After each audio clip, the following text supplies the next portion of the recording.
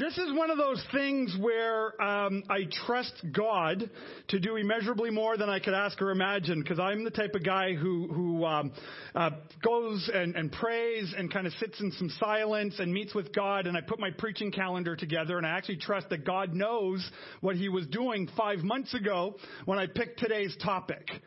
Okay? Because the topic that we're going to go through today is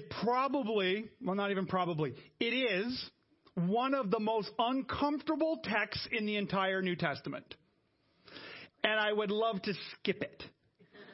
But we as a church, we've been going through the book of Revelation. We are on week 10 of looking at this very last book of the Bible, not as a crystal ball about some future thing that might take place word for word the way this is described, or might not take place the way that this is word for word described.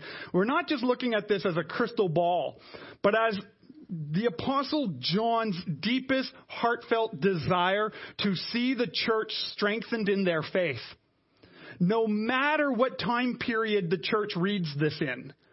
For the church in John's day, how do they find encouragement? The reminder, the love letter that John writes to them is basically, dear church, victory is won with everything that they were dealing with. And that same message is just as true for the church today, whether it's here in Canada or all over the world, that the church can rejoice because victory is won. And so today we're going to be looking at Revelation chapter 16, and we're going to be talking about a challenging subject today. I'm going to talk about wrath. Now, maybe just kind of in way of show of hands. Again, if you're a guest with us, I like to do show of hands because I like to know people are awake. And so show of hands, how many of you have ever experienced somebody's wrath? A whole lot of hands go up. Now, if you're sitting beside that person who, don't elbow them right now.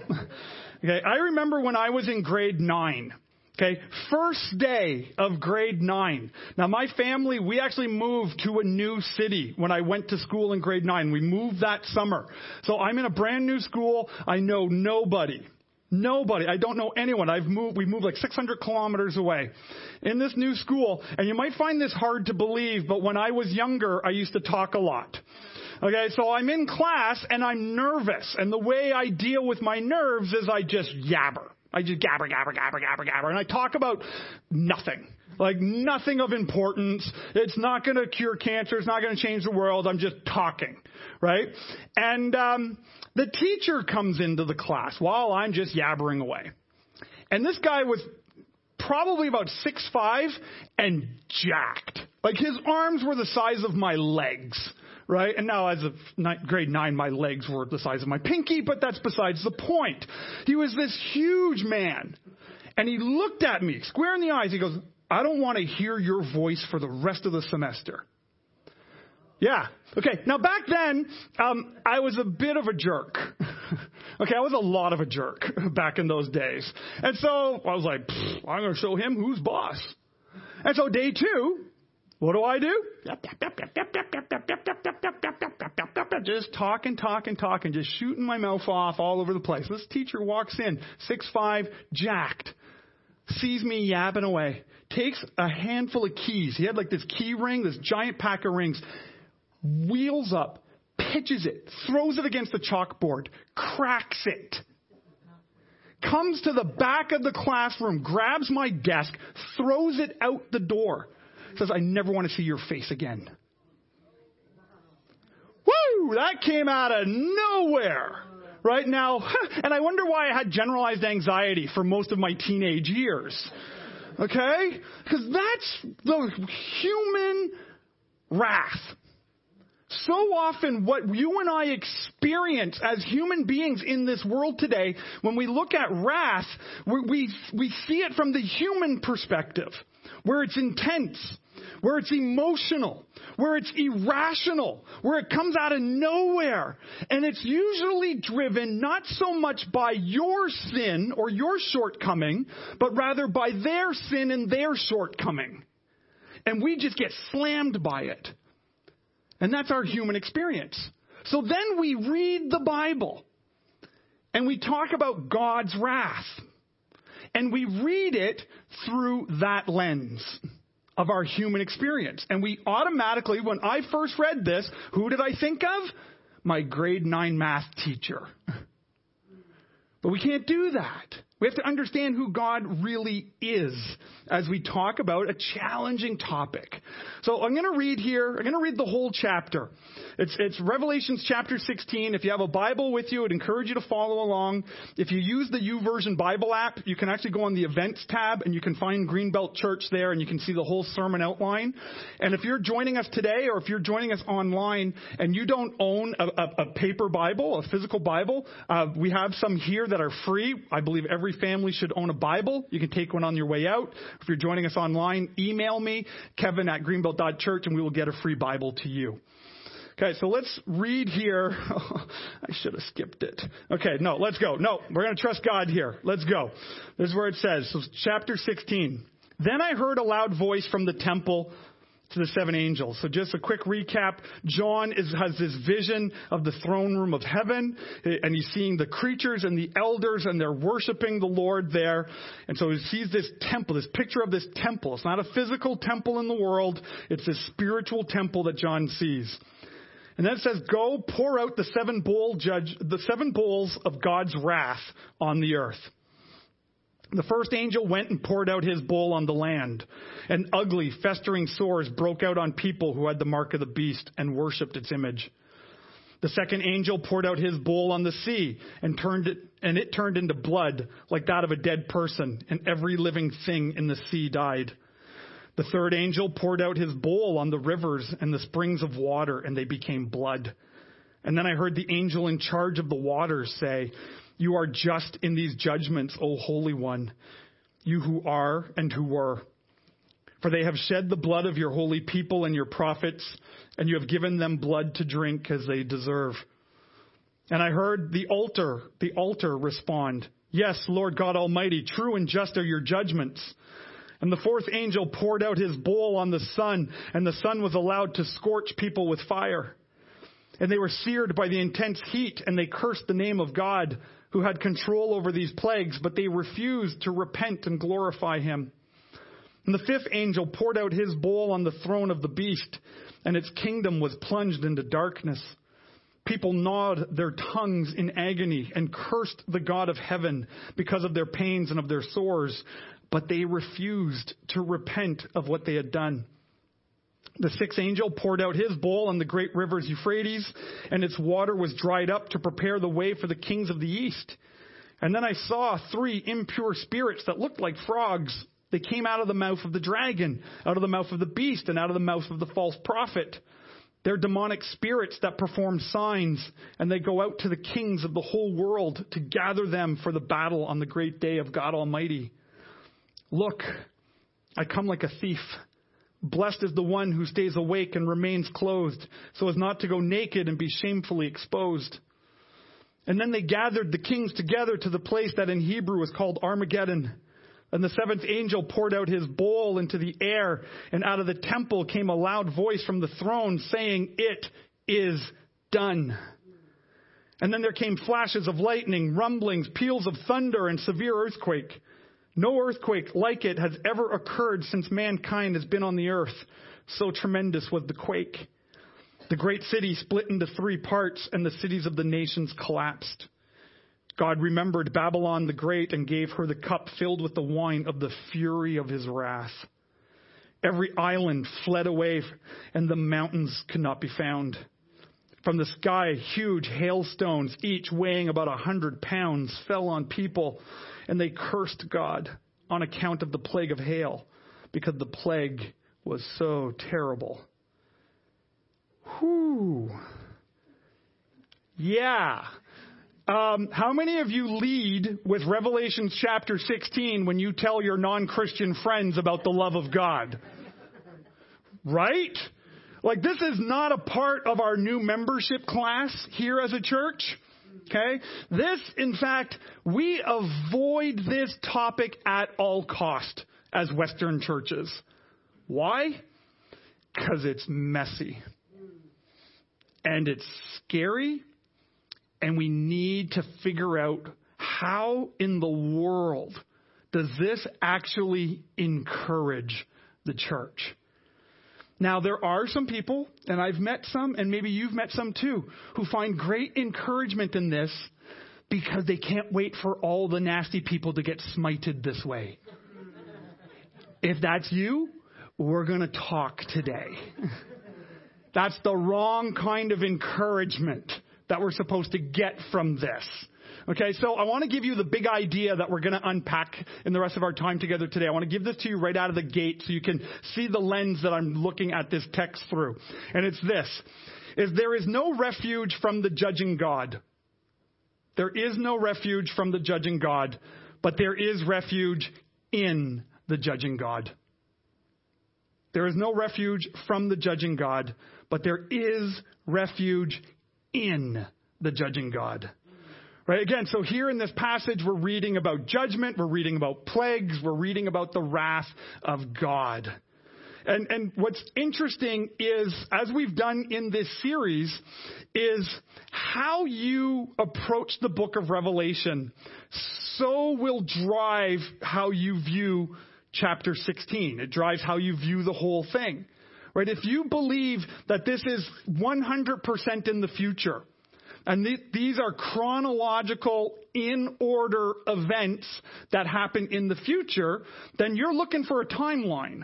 Right? You're looking, when is this going to show up? When is this going to happen? When's that going to show up? Because you're trying to take the pieces of this puzzle and figure out, where am I on the timeline? Right? How much longer have I got to get my act together? How much longer have I got? Is it 3 years, 2 years, 6 months, 1,000 years? Where are we at in the timeline? You interpret it that way. Other Christians will interpret this thinking that this is solely 100% in the past, that this is completely done. You know, with Rome and Rome's attack of Jerusalem and all of those kind of things, it's completely done, and we don't need to worry about this anymore. I'm of the position, and this is just my position, and I can be wrong. My position is that it's all of them. It's past, it's present, it's future. There's stuff that we can see in here modeled for us and shown to us in the Old Testament, and we've looked at a number of times where we've been able to clearly see that. We can see how this plays out in the Apostle John's day as they are dealing with one of the most horrific governments that their world had ever seen, when they demand the worship of the Emperor of Rome, and how that played out in the life of the church. And we can also see these spiritual things playing out today in our country and around the world. So past, present, and future, all of these things kind of intertwining together. And one of the there's two big teachings when it comes to these wrath of God texts. And there's three of them. There's three passages in Revelation. There's the seal judgment, there's the trumpet judgment, and then here we have the bowls. And again, one view of these things is that there are three. So there's the first batch, the second batch, and the next batch. So you got 7, 7, 7, 7, 14, 21. Okay, all in chronological order. That's one interpretation. There's another interpretation of this, and this is the one I'm going to focus on today, is that those 7 are the same, repeated 3 times. And that's actually a pattern that we see quite often in our Bible, that it repeats again and again and again. And the biblical pattern of things that repeat 3 times is, this is important. This is important. Oh, you weren't listening the first 2 times. It's important. Now, I believe all of the Bible is important. But I'm going to treat Revelation 16 as of a lot more importance than the book of Leviticus, where it says, do not cook a goat in your mother's milk. Because I still don't know what the application is to that in my life. I'm still working on that one. Okay? And that one's only talked about once. This is in here potentially 3 times. And so we can see this same pattern that plays out. You know, like when the seal judgments ended, when it talks about the 7th seal, that there's silence after that judgment is done. In the trumpet judgments, after that, the judgments are done, heaven breaks out into worship after judgment is finished. And then here in the bowls, like I love this verse here in chapter 16, verse 17, where the voice in heaven cries out, "It is done." That God's wrath is satisfied. And so these different judgments that take place here, we've talked about them already in the sermon series. If you want to go back onto our YouTube channel, you can check those out. So I'm not going to repeat them today, but I will show you how they're similar, right? How we can see this pattern play out. And that's why a lot of people are interpreting this, that this is a repeat. So you have the bowls compared to the trumpets, just as an example, right? The first one, it's affecting the people of the earth. It's affecting the earth and the people in it. The second judgment is affecting the sea. The third is affecting the rivers. The fourth is affecting the sun. The fifth, in the trumpet, it talks about the pit of evil. And for here in the bowls, it talks about the throne of evils, the kingdom of the evil, the kingdom of the dragon. And the sixth is this great river, the Euphrates River. And so this judgment, as we've been seeing in this series, has been consistent throughout the history of the people of God. That there is a dragon, a spiritual enemy, who hates God and hates the people of God and wants them dead. Not just out of the picture. Dead. And as we've seen, as we study this, is that the dragon uses the beast of the earth and the beast of the sea. And as you study the Hebrew in that and go back to the Old Testament, you see that this is dragon-influenced government. Okay, now don't go posting stuff about the government on your Facebook page. We gotta be mindful of this, right? But it's also dragon-influenced religion. And the dragon uses governments of the world, uses religion to defeat the people of God. That's been the pattern. It's the pattern we're in today. It's the pattern that brothers and sisters around the world experience way more worse than we do, right? And so in the midst of this battle that is happening, these spiritual forces that are hitting up against the people of God, so we see God's response to the people who choose to worship the beast. The response to those who choose to worship the dragon through government, through religion, is judgment. It's wrath that we see happening here. And right smack in the middle of this are words of Jesus. If your Bible's like mine has the words of Jesus in red letters.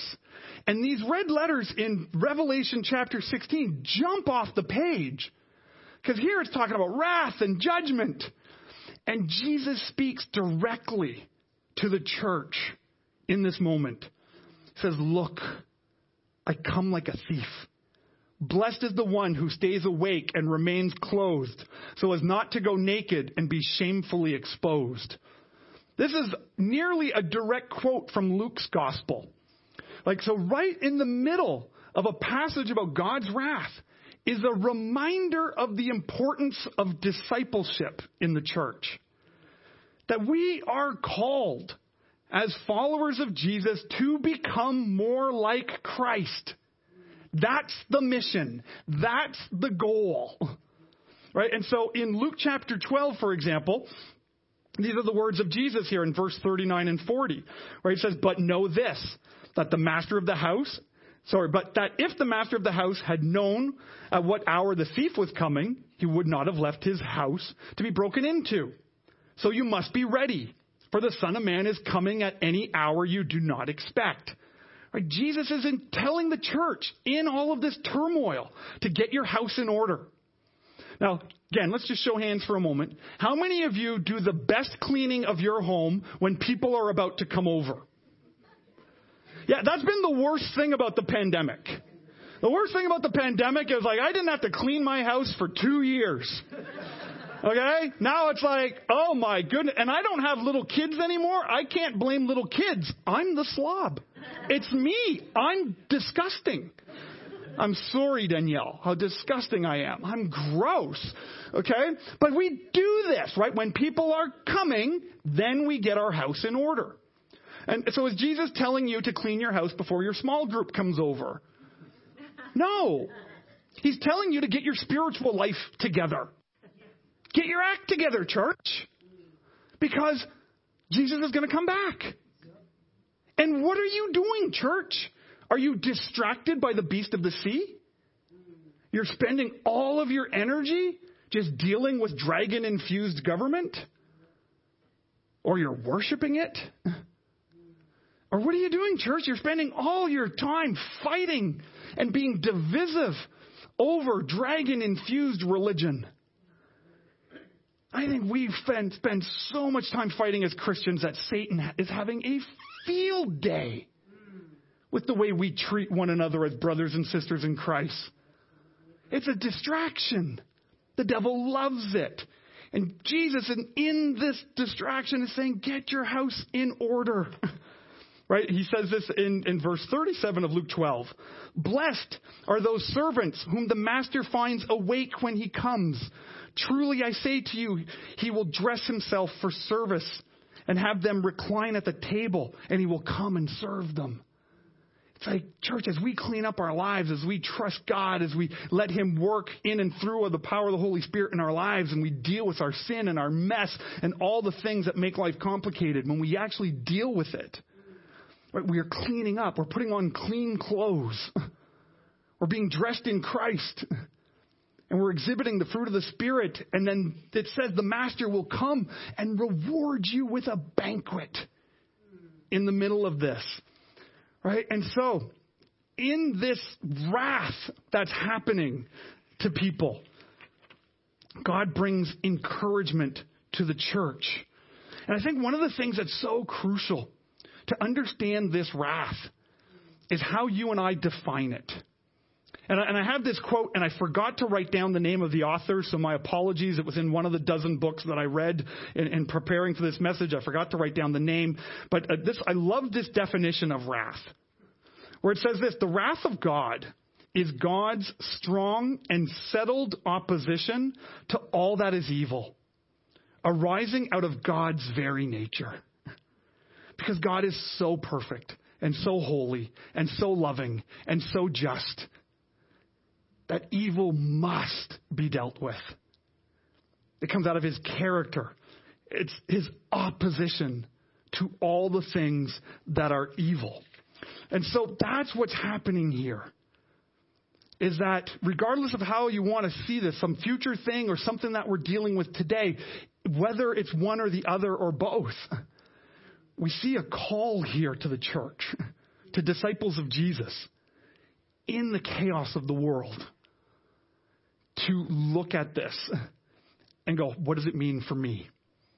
What does it mean for my life as a disciple of Jesus? What does it mean for us as a church? Whether our local church or the church in Ottawa or the church in Canada or the church around the world, what does this mean? So I want to give 3 things to consider as we look at this. And this is something that God's been doing kind of in my own life, in my own heart, as I go through this text and study this text. And so these are, I think, crucial for us to encourage you in your faith. And the first is this, is I think we have to just come to the acceptance, and we should never forget, as followers of Jesus, that judgment is horrible. That judgment is horrible. Like this description, whether it's symbolic or is going to happen word for word the way it's described, is horrible. And that should bother us as the church. That people that we love will experience this. I remember years ago, it's coming about 5-6 years ago now, when I went through my ordination. And so part of my ordination here in our Fellowship Baptist denomination was I had to have a pre-council put together, and I had to prepare like a 35 page theological paper on what I believe about everything. So I have all the answers if you want the answers. Just email me, I'll send it to you. I know everything now. I so don't, okay? But one of the things that one of the guys who was adamant about, and the thing about the council was, they're not supposed to teach me, they're supposed to prove, I'm supposed to be able to prove to them I can defend what I believe. That's the goal of it. But this guy was adamant. No, I got to teach Kevin because he's wrong here. He's like crazy, man. And like, we got to teach him this. And he was just so in love with the concept and the theological teaching of election. And what he loved about election was that there's nothing that humanity can do to accept Christ as Savior. That it is completely 1,000,000% God and only God. And I'm sitting there looking at him. I'm like, and so he's coming at me from a very hard-leaning 5-point Calvinist belief. And I'm a 3.4 Calvinist. And I'm still working on some stuff, and I could be still wrong about some stuff. It's part of the journey.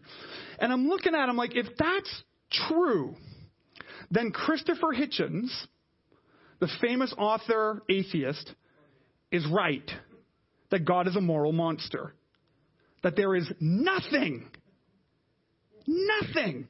someone can do to avoid this. And God then created them for this. I'm out.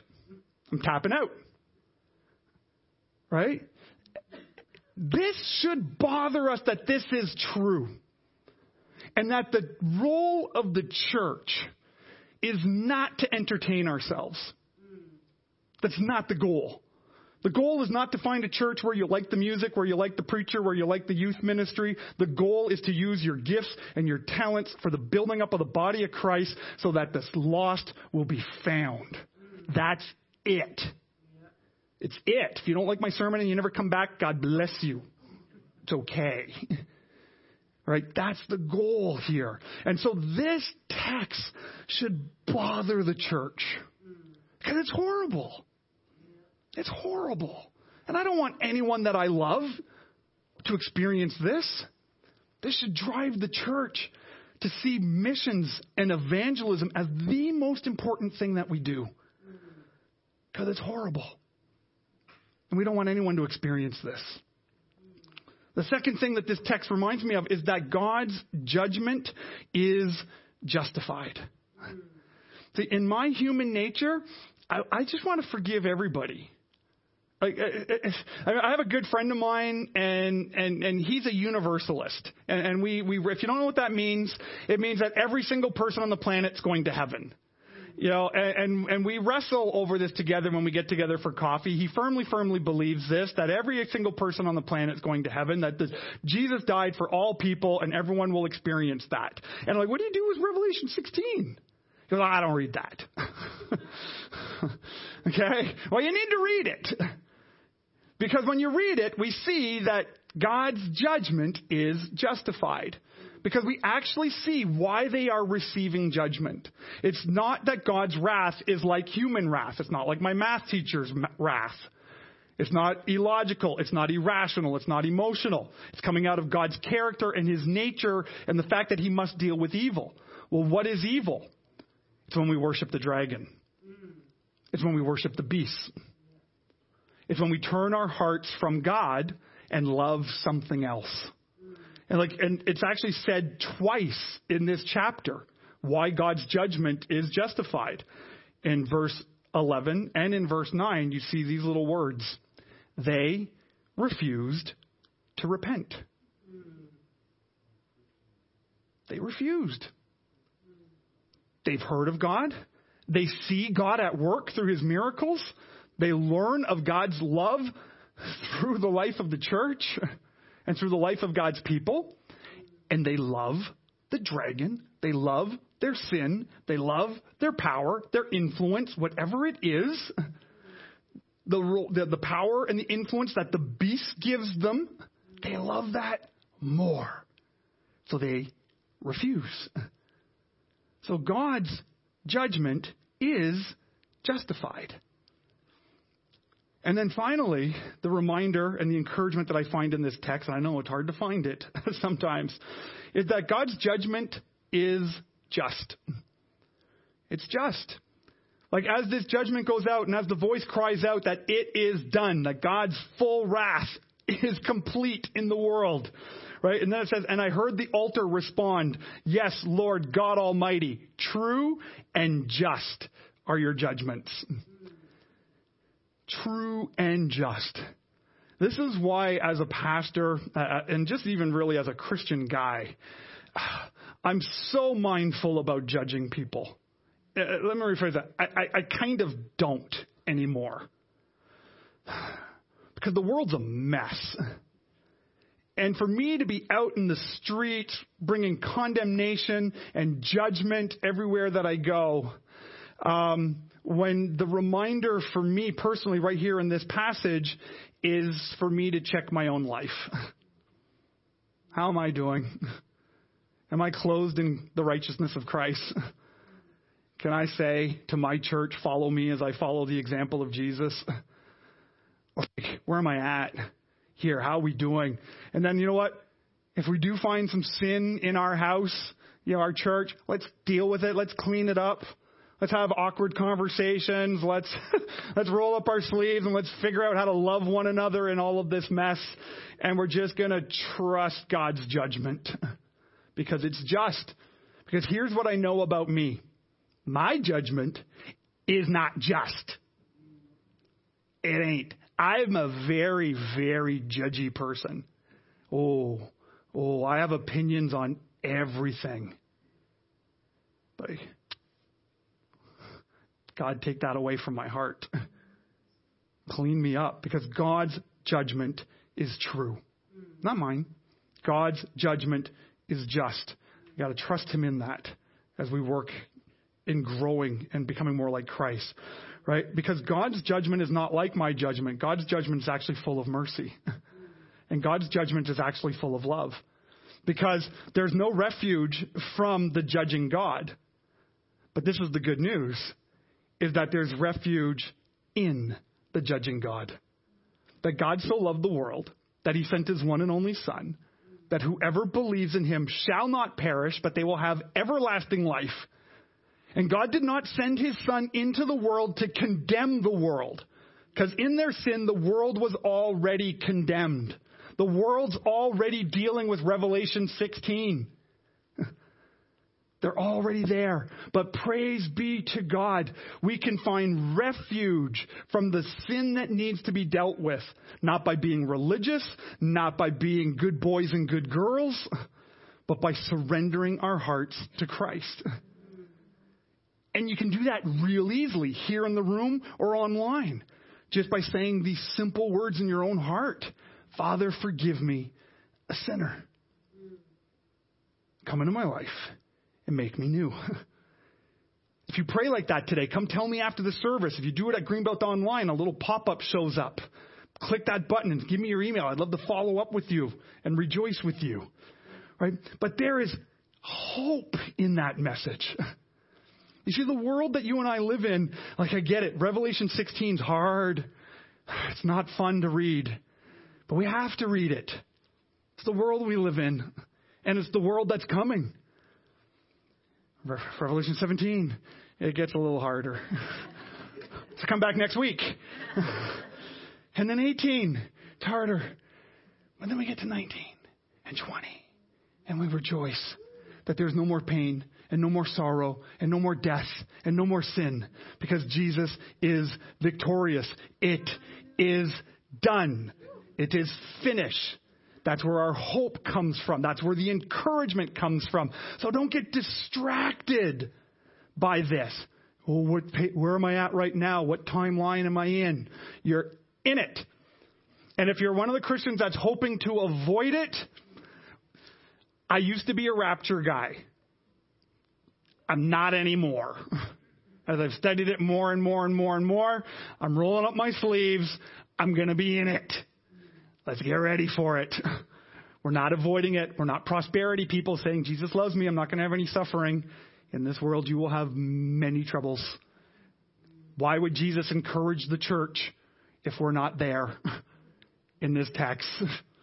Right? But we as the church need to be prepared. Be prepared. Be prepared. Let's pray. Lord God, I praise you and thank you for, oh my goodness, this word. And the challenge of it, and the encouragement of it. And Father, I ask that you would forgive me when I have been asleep. And Father, I pray that you would forgive me when I've been thinking in ways that are shameful and not focusing on your priorities in my life. And Father God, I pray for all of us here today as your church. Whether we just came to Jesus today, or we have been walking with Jesus for decades. Father God, use us for your glory.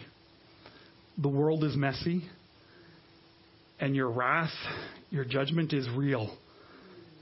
You must deal with sin. So God, help us to love the world in such a way that they would find refuge in you. That people would know that there is a God who loves them, and that there is a church that loves them, and that there is a God who welcomes them, and there is a church that welcomes them. And so, Father God, I pray as we continue to worship, as we cry out, as we seek your face, Lord, speak to us. Your children are listening. And we pray this in Jesus' name.